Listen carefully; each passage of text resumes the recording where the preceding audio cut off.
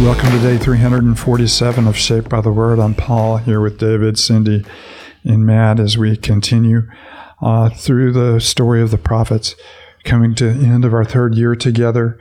And as we come to the book of Zechariah, you'll remember the main event in the historical setting of the prophets is the exile of the people from Israel, where God has expelled them from the land because of their unfaithfulness to Him.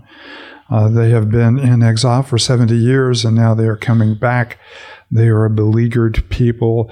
So you have Haggai and Zechariah prophesying, encouraging them to remain faithful to God and strengthening them for the task that lies ahead of them of taking the rubble of the city and rebuilding it. And of course, Zechariah uses the vision of rebuilding the city for the far greater work that God will do in rebuilding His people in Christ. So the first part of Zechariah, we had 8 visions, and those concluded in our reading yesterday.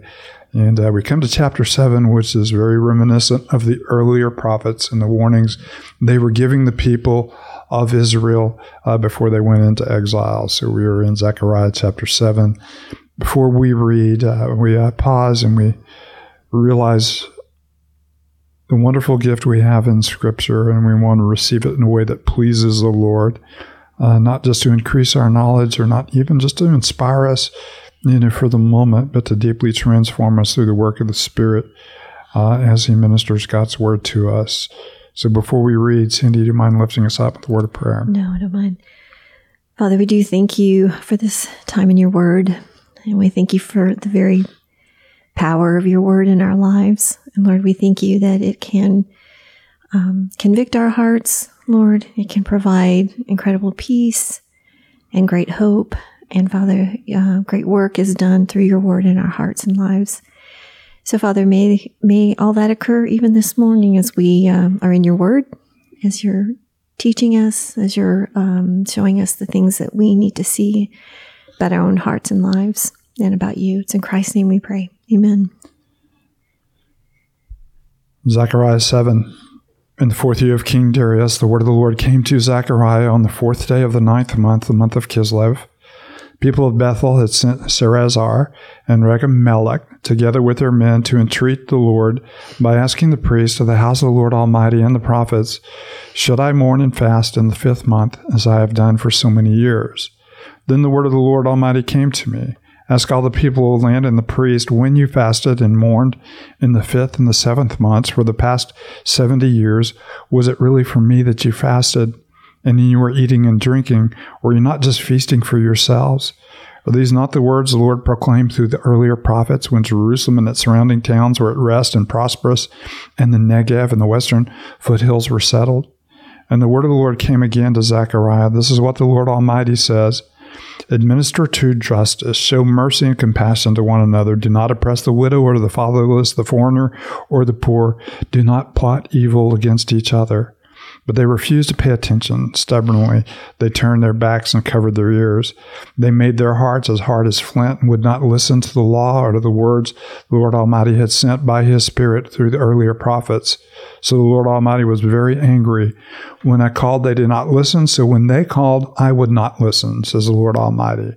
I scattered them with a whirlwind among all the nations where they were strangers. The land they left behind them was so desolate that no one traveled through it. This is how they made the pleasant land desolate. So we had a lot of hope in the rebuilding of Israel and the prophets of Zechariah. It's been rich in pointing to Christ and to the ultimate joining of priests and king together in one person who will rule with majesty and with honor. But we come back in chapter 7, to the warnings of the earlier prophets. You need to be careful that you do not take the work of the Lord for granted. Mm-hmm. And this sounds a lot like the opening chapters of Isaiah, where it talks about, is this the kind of fasting, that I've looked for? Mm-hmm. Would I not rather that you show mercy and compassion to the poor? And so you get the earlier prophets' warnings, which Zechariah points back to, time and time again in this passage. Well, what stands out to me is the part where, He's given them His word. He told them to administer justice and mercy and compassion. But they chose to turn their backs on that and have none of it. And then it ends, and this is how they made the pleasant land desolate. And so we realize that, I'm so convicted by that, the times that I have just taken God's word so casually or not cared for it.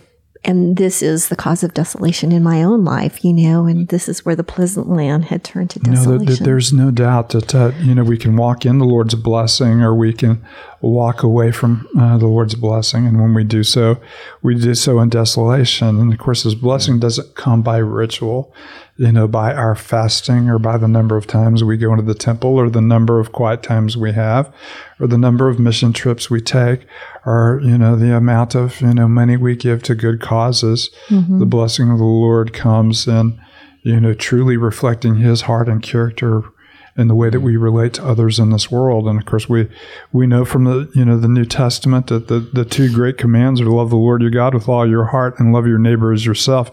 And this is pointing away from ritual back into love of neighbor as the genuine sign of the Lord's presence, among His mm-hmm. people. Mm-hmm. In the Old Testament, there's one fast that was required on the Day of Atonement. During the exile, there were two additional fasts, that they speak of. One is commemorating, the fall of Jerusalem, and the other is commemorating, the exile. And so they fasted and mourned in those months and said, okay, we're back in the city now. Should we still be sorry for those things that happened in the past? Mm-hmm. And God is saying, here's a way that you show true repentance. Mm-hmm. Mm-hmm. And I also wonder, even just verse 6 really jumped off the page to me.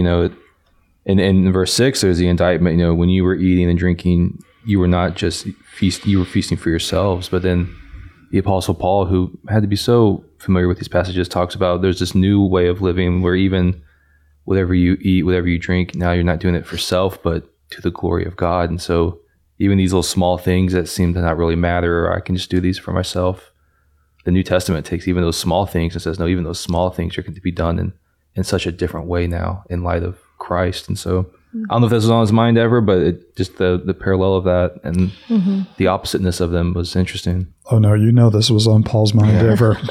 Paul was so rich in the Old Testament, mm-hmm. Scripture. And of course, this is probably exactly where he's going in our eating and drinking, mm-hmm. That we're doing all of this, for the glory of the Lord, not just simply in fasting and ritual, and all of those, mm-hmm. all of those things. So it absolutely was on Paul's mind. Mm-hmm. Yeah. This is every now and then you read the prophets and you're getting there thinking, man, all these visions, and then you hit a chapter like this is just so practical. It so easily connects with our lives that the same sins of Israel are the same our sins today. We refuse to pay attention to His word. The Lord is calling, mm-hmm. and we do not listen, and yet we expect Him to completely listen and answer us quickly when we call to Him. And just the indictment. If they would have truly fasted, if they would have truly feasted, it would have resulted in a kind of living that administered true justice, showed mercy, compassion to one another, took care of the widow, the fatherless, the poor among them. They would have looked a lot like the character of God. And so you see that we can even ask the question for us, in light of this, and I think the New Testament goes there, is if the word of God is having a profound effect on us, how is it extending out through our hands? Mm-hmm.